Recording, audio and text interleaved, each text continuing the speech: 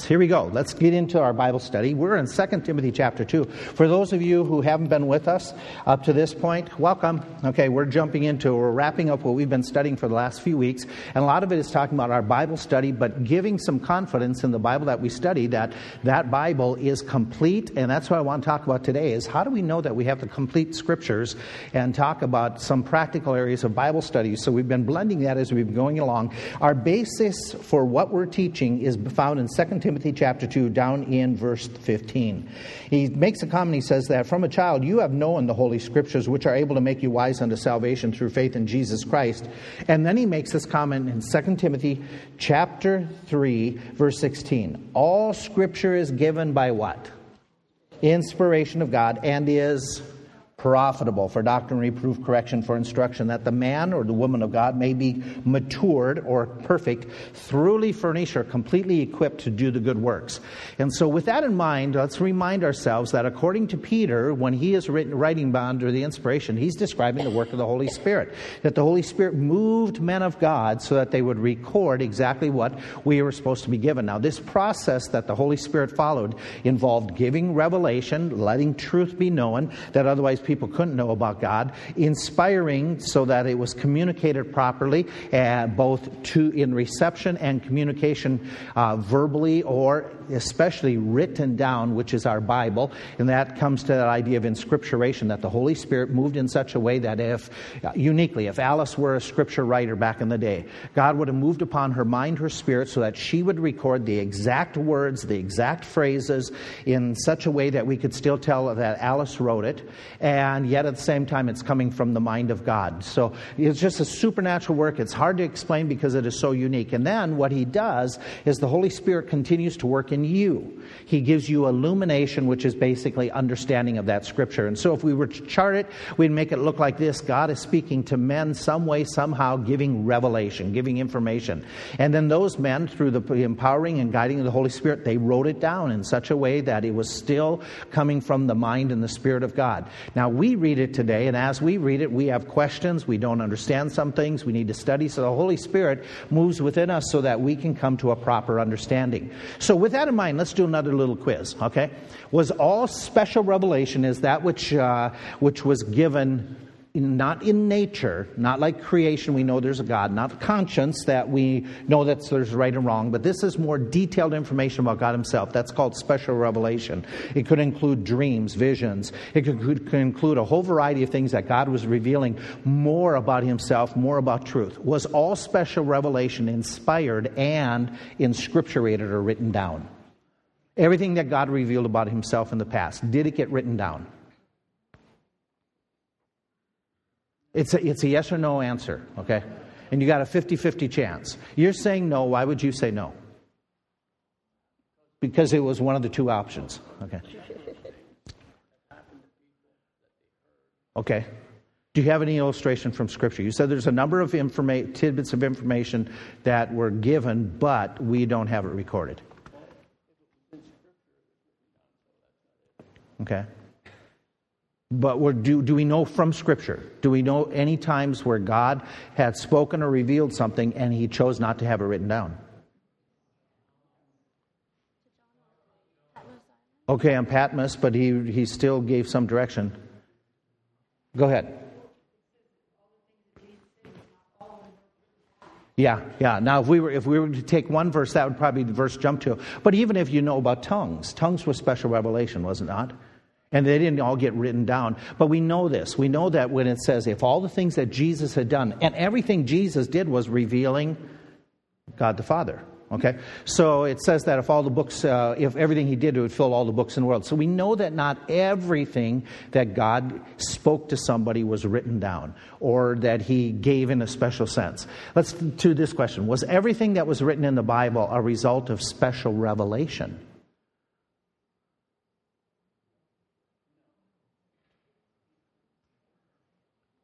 I'm going to answer this yes and no. Okay. Yes, in the fact that did God superintend that everything that was written down was what he intended and guided to be written down? That's a yes. What's the no part about this?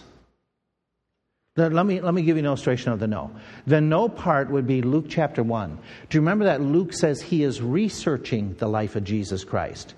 So he didn't sit passively by and let God do all the work and just speak to him. He went out and he interviewed. He went out and he studied. And God used his study and information, but then as he wrote it, God was directing him so that it was being written down. But some of the premise of what he was given, or what he received, was from his own work and study, hearing the mind and the spirit and the teachings of Jesus Christ. Does that make sense? That he had to do some work. He had to do some research, and yet God guided the conclusion of his research to make sure that it was recorded properly. And so my point is that individuals just didn't sit passively by and then everything just came to them. At times God required them to do some research, some work, and some examinations to try to find out information. Is everything written in the Bible truths from God to live by? Everything you read in the Bible, is it a truth to live by or to follow? No. Why not? Okay, one is because, let's go back, because some of the commands given in ages gone by, they don't apply to us today.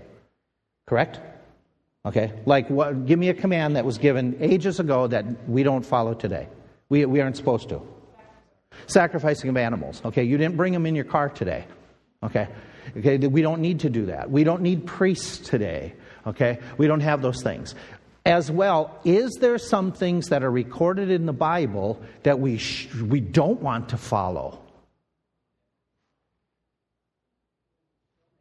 Okay. Let me tell you. Are there bad things recorded in the Bible that we shouldn't do? Yeah, okay. There are recorded evil deeds, bad advice that is given. Okay? Solomon in the beginning of Ecclesiastes say, vanity, vanity, all is vanity. Basically, eat, drink, and be for tomorrow. Yeah, and it's a very pessimistic attitude. Did he really feel that way? The answer is yes. Was he thinking through that? Yes. But then as you follow through Ecclesiastes, it's his journey of coming out of that doldrums, and he comes to the conclusion that we need to fear God and keep his... Yeah, okay. So where he starts and he's giving advice, it's dismal advice. It's not advice that we should be following. You have to understand the context. It's coming from a depressed, backslidden person. And then it shows his journey where he gets his heart right with the Lord. And so, not all advice. I mean, there's comments that Satan makes that even Adam and Eve fell for. Okay, that he's giving advice. So our point is, it's truly recorded, truly happened, but we have to understand the what about all the different advice. You have to understand, big word, context. You have to understand the context. Who's saying at what time? Is there ongoing inspiration or inscripturation? Are people getting the dreams, the visions, and writing Scripture in 2018? No. We talked about this last week because of 1 Corinthians chapter 13. When the Scripture is completed, then that which is in part will be done away with. The tidbits, the little bit of things. Is there ongoing illumination? The work of the Holy Spirit helping people to understand the Word of God? Yes. How often does that happen? Yeah, it's happening in your lives a lot. It'll happen this morning during the Bible study time. When we do the worship service, as I am teaching and trying to present things, some of you will launch off in your own minds and start thinking through the text and coming to some conclusions on your own. That's illumination.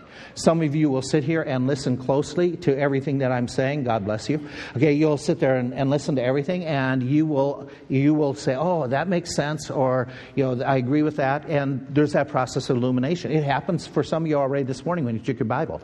Okay, and some of you tomorrow when you take your Bible and sit down and read it, study it, illumination is taking place. And it's that work of the Holy Spirit, according to 1 Corinthians chapter 2, that he is helping you to understand the mind of God because the Spirit of God is within you. So we understand that this is happening, and we could look at the text. 1 Corinthians chapter 2 talks about the Spirit of God helps you to understand the mind of God, and he's working in you on a regular basis. And Jesus predicted that when the Spirit of God has come, he will guide you into All truth. Okay, and so that's the work of the Holy Spirit that we have the benefit of, that remember, they necessarily didn't have all that benefit of that indwelling Spirit in the Old Testament. So we are far better off than they are. And so we conclude that we say, okay, our Bible is guided by God. Now the reason I'm saying this is very, very important, okay, because you are going to be exposed, if you go on the internet, if you pick up some commentaries, you're going to be exposed at times to some other comments that are going to decry and say such things as, we really can't believe that this was something that was absolutely recorded in Scripture. It seems that Mark copied something from John that maybe wasn't to be there, and there's going to be doubt cast about. You watch the History Channel. They are infamous for casting doubt on Scripture and throwing up a whole bunch of other ideas about there's other biblical writings. And so you and I, we hear this all the time in our media age. And so let me just lay the foundation, then we'll go. We believe, we teach, I hope you believe this, that God inspired so that He controlled the people to write down, to receive and to write down. Now their reception could have been through their own study, could have been through their own exposure of talking to others to find out, what did Jesus do? That's okay. They're going to receive it accurately. They're going to write it down accurately with the words and the phrases so that it is from the mind of God. Said the way God wanted it to be stated. That's inspired. That's what we mean by inspiration.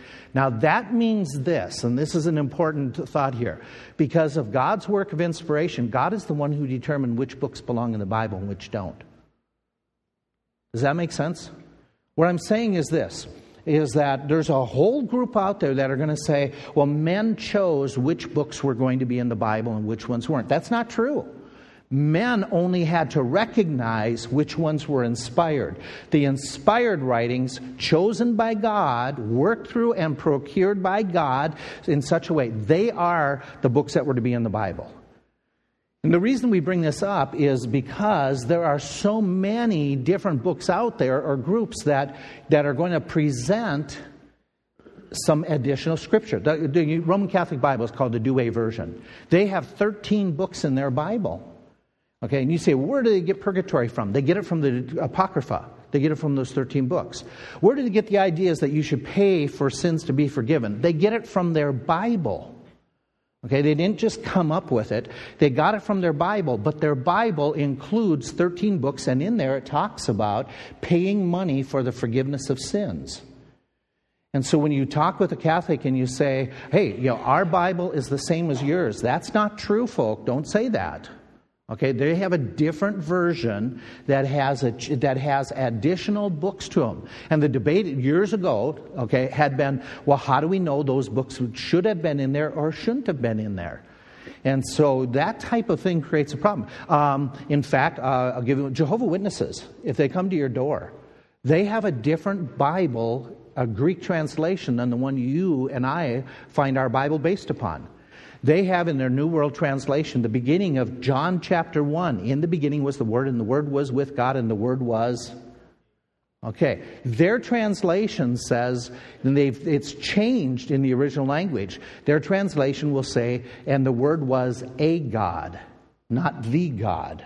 Okay, and so they can argue and say, well, so you say, well, we have the same Bible. Not in some of those specifics. How do we know that what we are holding is founded upon, that's a whole other study. How do we know that what we're holding is inclusive of all the books that were supposed to be in there and doesn't have additional books, or we haven't missed books?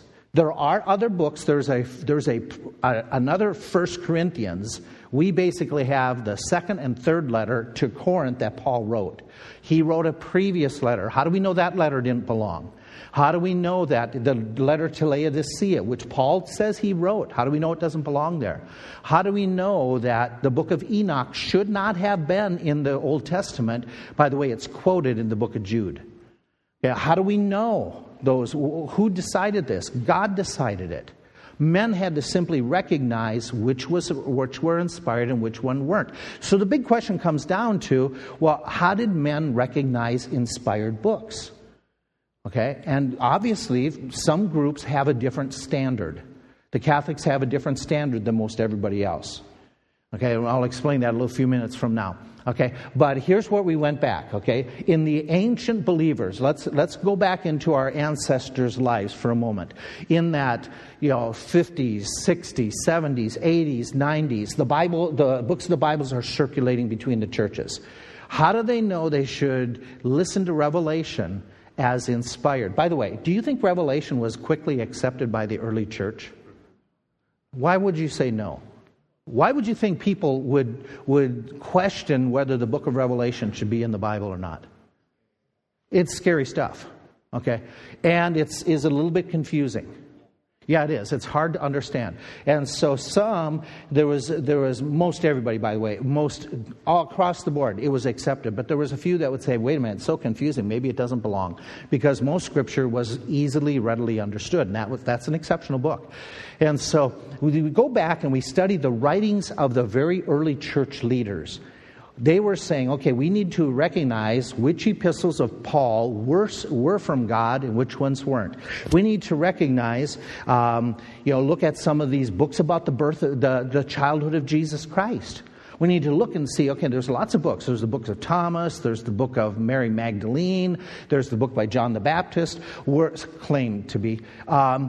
Were these books supposed to give us more information about Jesus Christ? Should they be in our gospel setting and things like that? So what they did is they developed a standard based upon what had been previously known from the Old Testament. And this standard or measuring stick is called, the word for standard or measuring stick is called canon. Okay, canon. You will see this in a lot of Bibles. In fact, if you have a study Bible, you're going to see C-A-N-O-N. You're going to see canon. In fact, as time went by, your scripture came to be called, another term for it was canon. C-A-N-O-N. And so that comes from the idea that what they did is they had a measuring stick. They had a basic standard to say, okay, how do we know this is inspired by God? How do we know it isn't?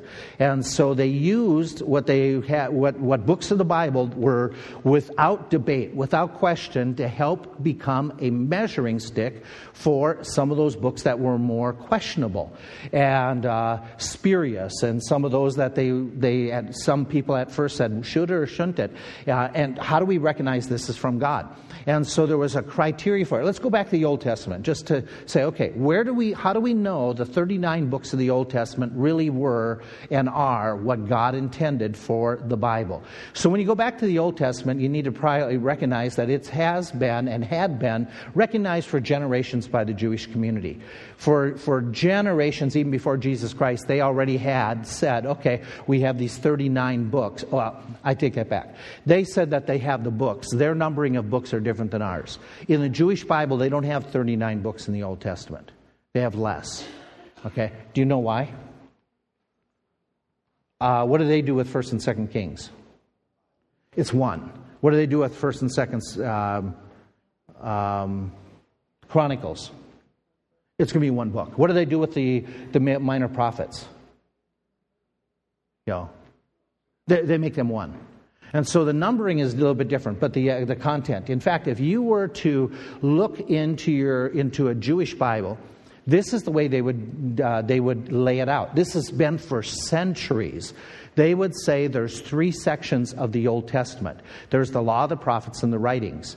And they would, in their own Bible, say this is the way that they're listed out. And so their order of books is different than your and my order of books. Okay, they arrange the Psalms, Proverbs, Job. They arrange them under the writings. They would put under the prophets, the 12. That's the minor prophets. They would put down some of the historical books under what we would call, the poetical books or the writings. They put Daniel down there, Ezra, Nehemiah, some of the Chronicles. And so this is the order of their Bible. This was the order of their Bible when Jesus was on earth. Okay, the commonly accepted. That's very important to understand. So your first book is which book? Okay, Genesis. What's your last book? Far right column, last one down. Chronicles. Okay, that's really critical to keep in mind. Okay, if we understand this, if we understand how their Bible was arranged. Now, Jesus often said that when you study, and he made this comment multiple times, study the law, the prophets, and the writings, they speak of me. What was he referring to? All of the Old Testament. Okay, because that's how they grouped it. The law, the prophets, and the writings. Okay, and so you have comments by Jesus where he made those types of statements where he would talk about and say that they refer to me. And he is using from his understanding the Bible that they were using at that day. There is a passage that he makes comment about. Now remember, what's the first book? This isn't to be hard, but just Genesis, what's the last book? Chronicles. Okay, watch this statement made by Jesus. You can look it up in Luke chapter 11. Okay, you may want to mark it in your Bible. He makes the comment, from the blood of Abel to the blood of Zacharias, which perished between the altar and the temple. Truly I say this, and this is Zechariah, not the prophet, but Zechariah, who is one of the high priests at the time when it was the last, right before what we call the exile, right before they were taken out. Okay, into their 70 years of captivity. It's the last chapter of Chronicles. It's the very first, we would say 2 Chronicles 31 or so, that he talks about the killing of Zacharias. Now think this through. That is, Jesus is saying from Abel, which is in which book of the Jewish Bible? Genesis, all the way to the very last chapter of the Jewish Bible.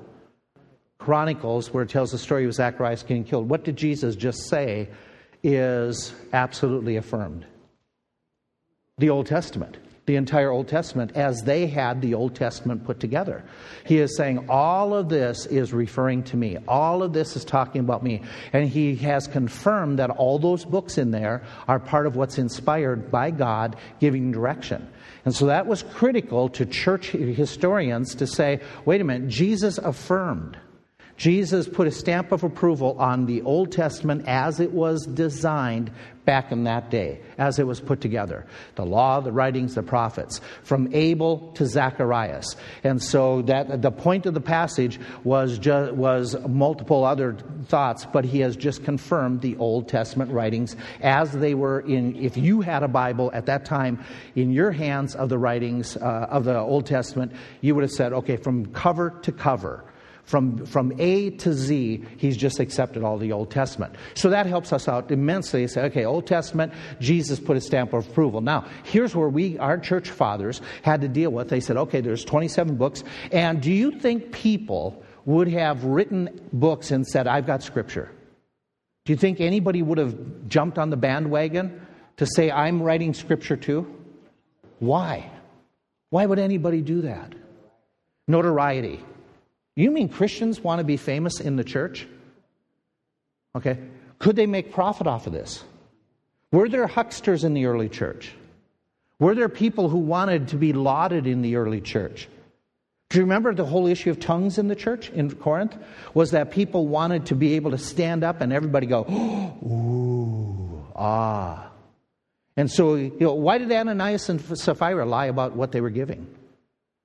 It was all about accolades, being noticed. So that human nature is not new to our age. There were people writing books and they were claiming that they were inspired and that therefore if they're inspired they must be an apostle and they had special privileges. And so there's hucksters that would take advantage of it. And so the church fathers knew that and they had to deal with it. Now here is the canon or criteria that they used. This is based upon that idea. They knew that holy men of old were led by the Spirit. That's clearly stated. We know that Hebrews even wrote, God in these last days spoken unto us by a prophet. Now, they could go to the Old Testament and say, yes, God even said that there are certain individuals, you got to test those individuals, what they say is true, false, all those criteria. And their point was, that does this, God made it clear He is speaking through holy men. He is speaking primarily through those who first heard Jesus, and then it was communicated on. So they would look and say the authorship of the book. They would want to ask the question, was it written by an apostle, by a legitimate apostle? If it's written by a legitimate apostle, that adds credibility to it, does it not? Yes, no? Okay, because the apostles had that direct communication. Was it written by somebody as an associate of an apostle? Take the Gospel of Mark.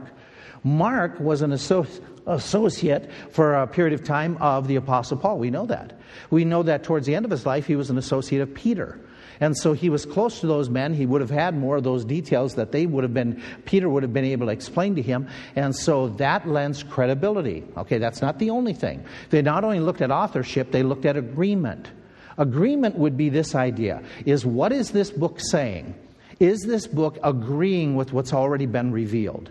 Does it have agreement with the teachings of Jesus that we accept? Does it have agreement with what was predicted about Jesus? Does it have agreement with some of the prophecies? Does it agree or does it teach something different than what's been previously shared? If all of a sudden, let's do the life of Jesus. Let's get a book that we say, okay, this book shows up, which is true. It showed up around 200 AD. This book shows up, and it is a book about the childhood of Jesus, 200 AD. Okay, it's being circulated. It's talking about the childhood of Jesus, and it says that Jesus as a boy, he changed other boys who bothered him into birds. The trees bowed down to give him fruit. It talks about him being able to heal people as a child. Why would around 200 AD that it first shows up, why would you say that can't be Scripture?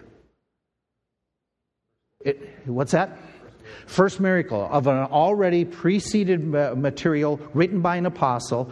That material very clearly says his very first miracle was at the wedding of Cana. This book that shows up generations later, almost a decade, John's writing would have been showing up in the 60s.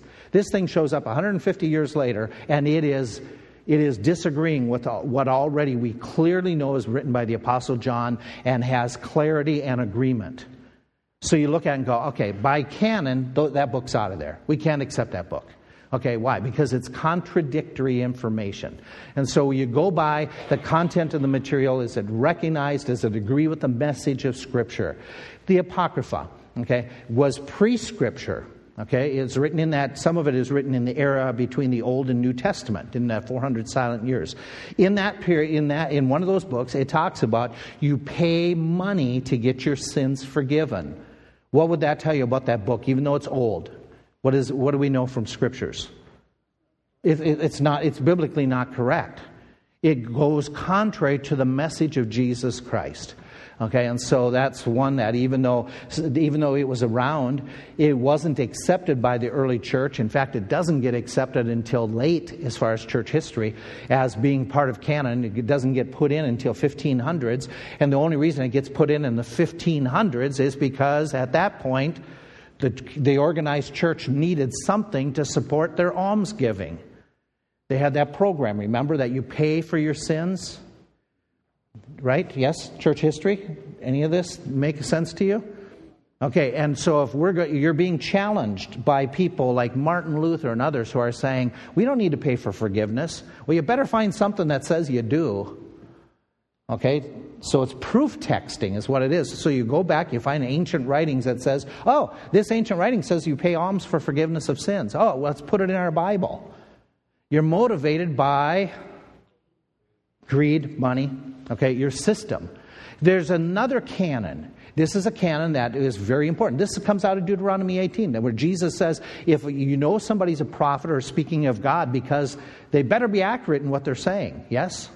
Okay, so since inspired writing comes from God, they better be accurate. They better be giving right details. They better not say that Nebuchadnezzar was the king of Persia. Okay, because Nebuchadnezzar was the king of Babylon. Okay, oh, that's an oops. Well, you can't have oops in Scripture, right? Because if it has an oops in one area, it might have oops in other areas, and it has oops when it's giving some details. Maybe it has an oops in John 3:7. You must be born again. Maybe that's an oops too.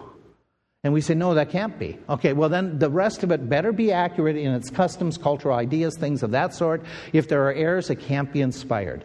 And that was a real quick way of getting rid of a lot of writings out of that were floating around, to just say, oh, there's a whole bunch of oops in those ancient writings that show that they are not from the mouth of God. The effect. The effect is basically, okay, my word does not return void unto me. It's going to impact. It's going to produce. It's going to have some cause and effect into the spiritual life of individuals. And so you look and say, does this book have an effect where it really moves spiritually? Authority. Does the book display morality, standards that God has standards, living per His standards of holiness and righteousness? You read most of the books of the New Testament, you automatically go, okay, there's a huge standard here on a moral standard that may not be popular, but it is true, and absolutisms. There's the idea of acceptance. Another criteria that they would look at, and they would say, okay, we know that books even written by Luke were accepted by the apostles as being inspired. We have those texts that show up. Let me see if I can get there. In 1 Timothy 5, he's quoting from Luke chapter 10, and he's saying, Scripture says, well, if the apostles who know the mind of God are saying that that book was inspired by God, they're there, they're accepting it. Even when the apostles are there to debate or to be able to correct some of these writings about Jesus, what they would reject, what they would accept, the acceptance idea is very, very, very important. In fact, he says, writing about Paul, Peter says this, Paul also wrote to you some things in them that are hard to understand, which the ignorant and unstable twist to their own destruction, as they do other inspired writings. And so Peter is saying a lot of Paul's writings, they are inspired. And they are giving the criteria, the standard, one for another, accepting it. So here's what you have historically, that in this time period, remember, the book of Revelation isn't even written until what year? AD, give me a guesstimate.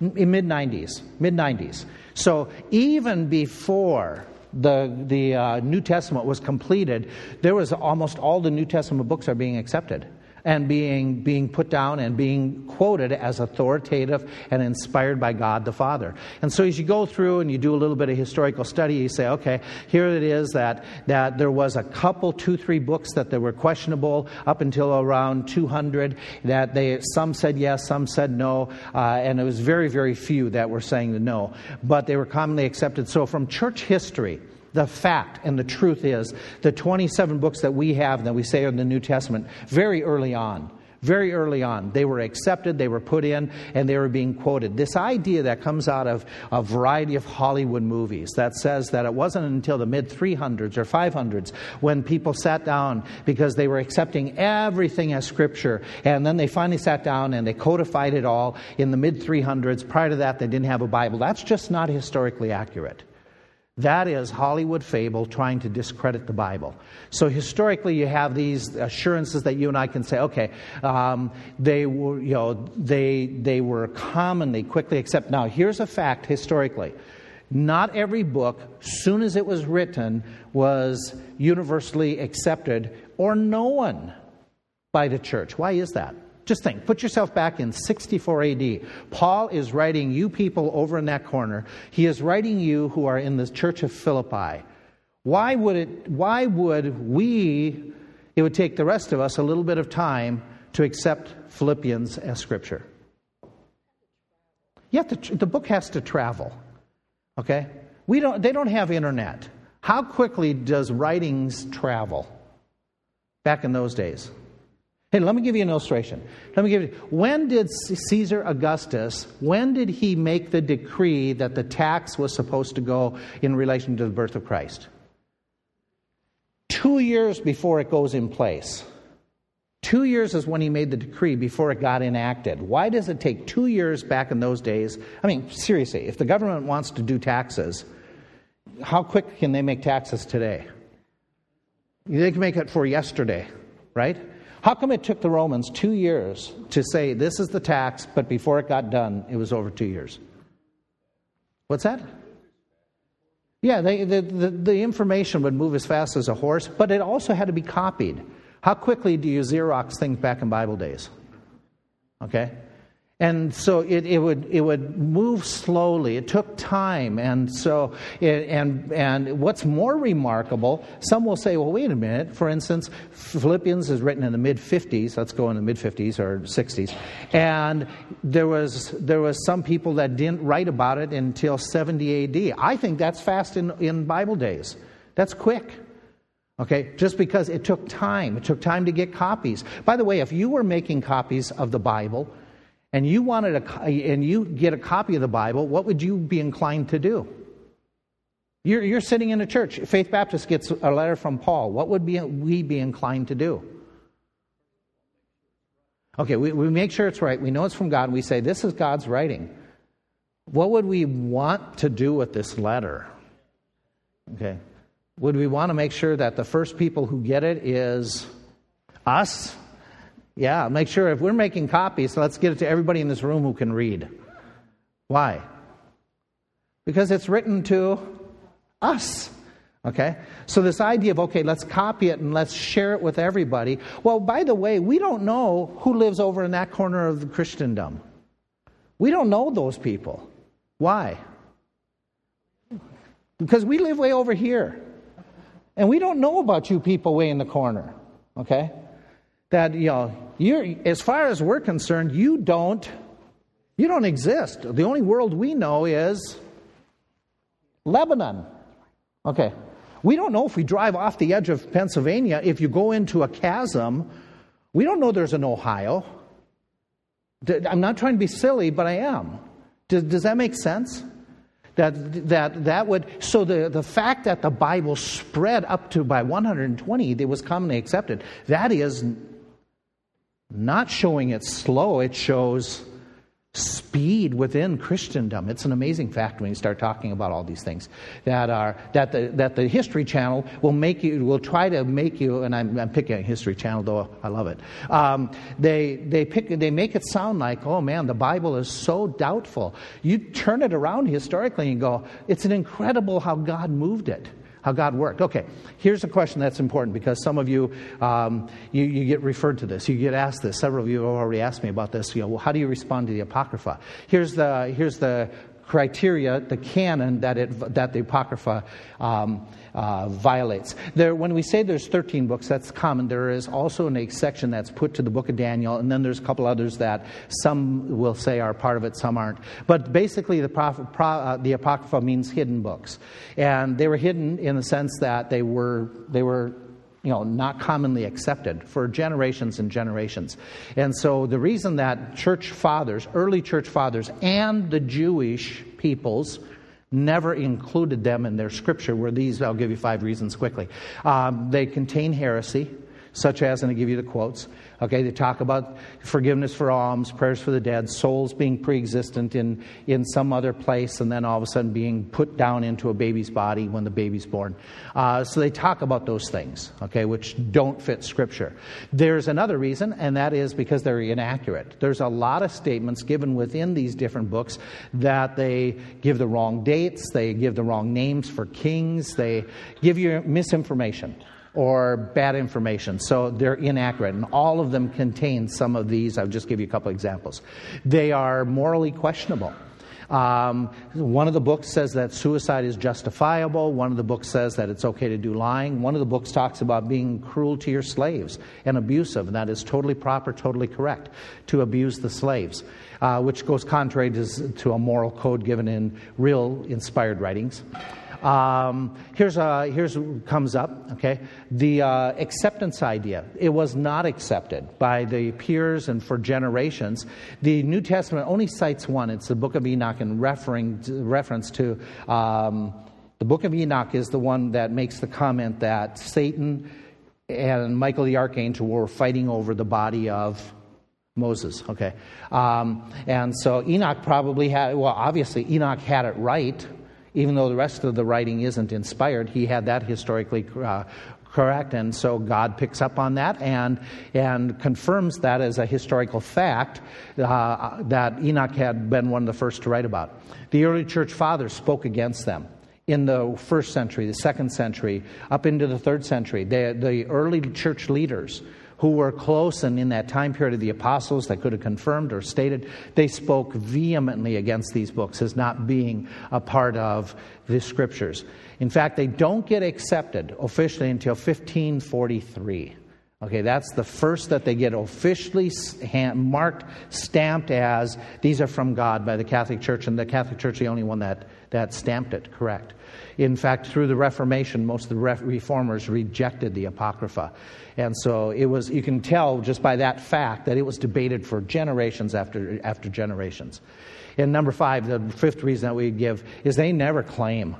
They don't have the same impact, and there is no claim within these books that they come from the mouth of God. Thus saith the Lord. Thus saith the Lord. There is no claim. They don't even act as if or claim to be from the mouth of God, much less do others say they're from the mouth of God. So you have all those reasons. Okay, let me jump into something and wrap up for the next few minutes with this.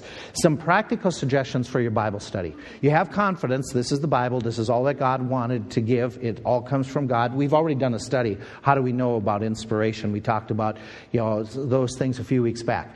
But now that we're sitting there and saying, okay, I got this Bible. What can I do? Okay, and again, I'm going to repeat some of the same things we did 3 weeks ago. Read it over and over. Have a daily time of just reading. Now, you're going to do more than just reading when we talk Bible study, but read it because you just get familiar with it and it just sinks in. Read it systematically. What I mean by that is this, is don't just... Your Bible study is not profitable if you just randomly open a passage and this day I'm going to read this paragraph. Or next day I'm going to read that paragraph. You don't do that with any other piece of literature and get a whole lot out of the story. If you pick up a novel and you say, okay, I'm just going to read chapter 1, the end of chapter 1, and then tomorrow I'm going to read the end of chapter 23, and then the next day I'm going to go to chapter 18, you never read anything else that way. Okay, read your Bible. It's a story of God working through history. And all these books, they have a common thread. So read it systematically. By that, what we mean is have a plan for reading. Your plan of reading it by book. Okay, fine. If you're going to only read a certain few minutes per day and you're going to read, okay, take the book of Hebrews and make that your reading for the week. For a couple of weeks, for 3 weeks, and just read it and reread it again. So you become really familiar with it. That will enhance the time. If you know we're in a series on the book of Judges, read through the book of Judges. Read it systematically so that it can enhance your reading, enhances your Bible study time. Read it chronologically. I mentioned this before. If you start reading, okay, read in the Bible the way the books were written chronologically.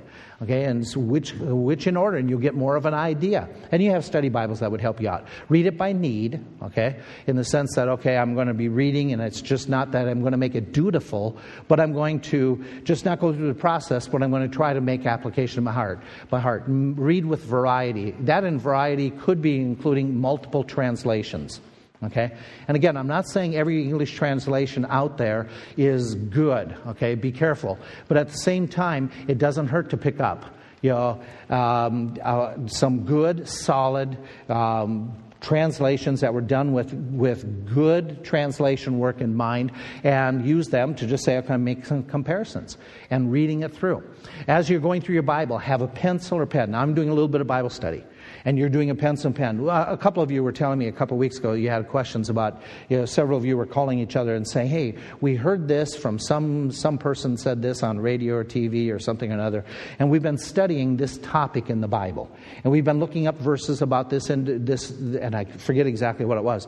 But it was a good study topic that it was the choice of the apostles.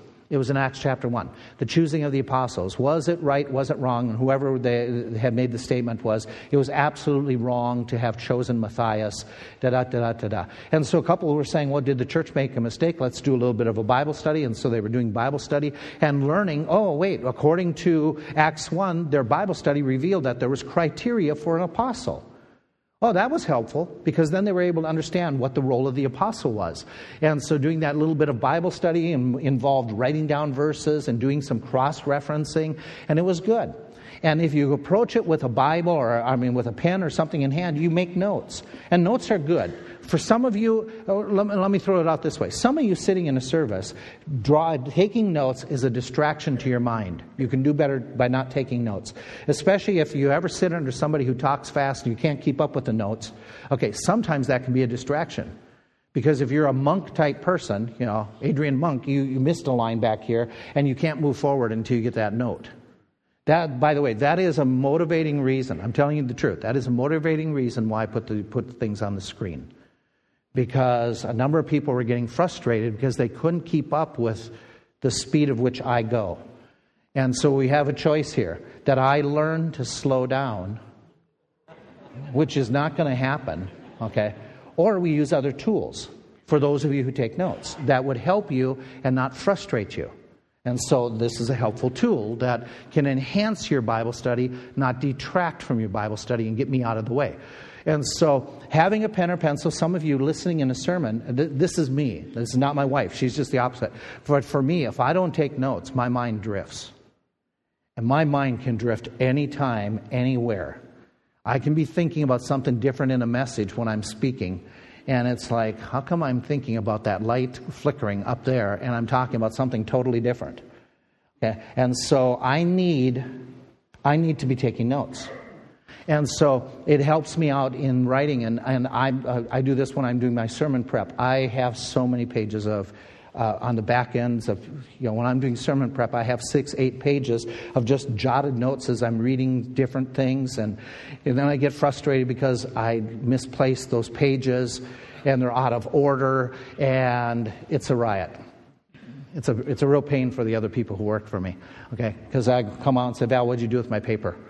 And she's like, and she goes in my office and finds it in another stack. So that's life. But here's what we do. Take notes, have a plan or guide. And what we want to do with this is this idea. If you're doing your personal Bible study, have something that you can follow. Have some questions that you're going to be asking regularly, that you know you're going to ask.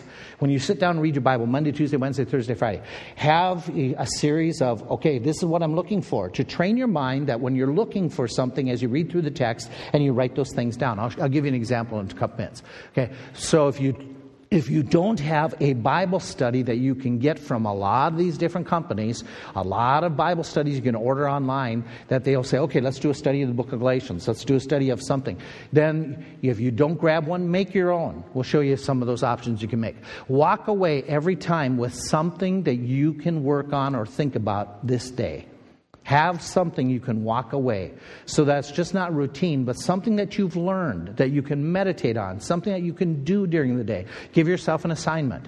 This is what you're going to do. It'll make your Bible reading, your Bible study so much more profitable if it is in your... Hey, let me throw it like this. Okay, we give you these... Oh, that's not it. We give you these Bible memory cards. Okay? What's the best way to lock this into your mind? You sit there and you go over it and go over it and go over it. What's the best way to make sure that it sticks in your mind? Beyond writing it down. Use it. Get into a conversation and use it. It's the same way of remembering somebody's name. How do you best remember their name? You stand there and talk to them 5 minutes, but you forget their name in the course of the conversation, and then you're going, who were they? Who were they? Use their name in your conversation. It'll help plant it in. And if you use it wrong, they should correct you. Okay, but that's the idea of, okay, how do I learn something? Use it. Use it. Make it work in your life. Use that with your Bible on a daily basis. Walk away and invest in helpful Bible study tools. You can afford this. We can afford what we think is important. Buy commentary that's a good commentary. A 1-volume, a 2-volume. If you want some suggestions, we can talk about it afterwards. But go into our bookstore. We've purposely put books in there that are simple, easy, Bible study helps. In the bookstore, some commentary sets that would be an investment that you could have for years and years and years and years and years. And I know internet is good, but does internet also have some garbage stuff on it? Yeah, I'm telling you, there's some garbage stuff on Bible study. Okay, some terrible stuff out there you got to be careful with. So if you have something that you're very comfortable and confident in, we can recommend some of that to you. Here's what I'm saying about it. Create your own study journal. Have something, your own notebook. Do something like this. Put specs down and then make this your study for the month, that you're going to spec out each passage. You're going to look for sin to forsake. You're going to look for a promise to claim. You're going to look for examples to follow, commands to keep, significant thoughts about God. This is what you're following every day for a month. You will improve your Bible study. You will get a lot more out if you do something like this, and then you walk away with an application. But you have something that's guiding what you're doing so that you're thinking through the passage while you're going through. You could do it this way. Some suggest doing SOAP.